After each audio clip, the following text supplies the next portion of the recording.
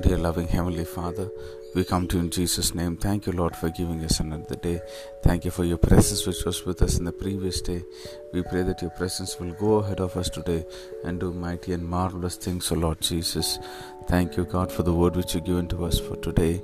Yes, Lord, we are earthen vessels, Lord. Yes, Jesus, the treasure that we have in us, the power that we have in us is not our own, Lord, but it is yours. Thank you for endowing us with your power and might and wisdom and glory, Lord.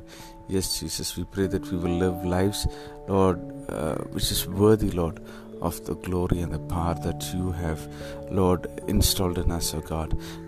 Yes, Jesus, wherever we go, help us to reflect your glory, your power and your wisdom, Lord Jesus. May you work in and through our lives for good in every aspect of our lives, Lord Jesus. We give you glory, we give you honor and praise. In Jesus' name we pray. Amen. May God bless you, dear ones. Have a wonderful day ahead.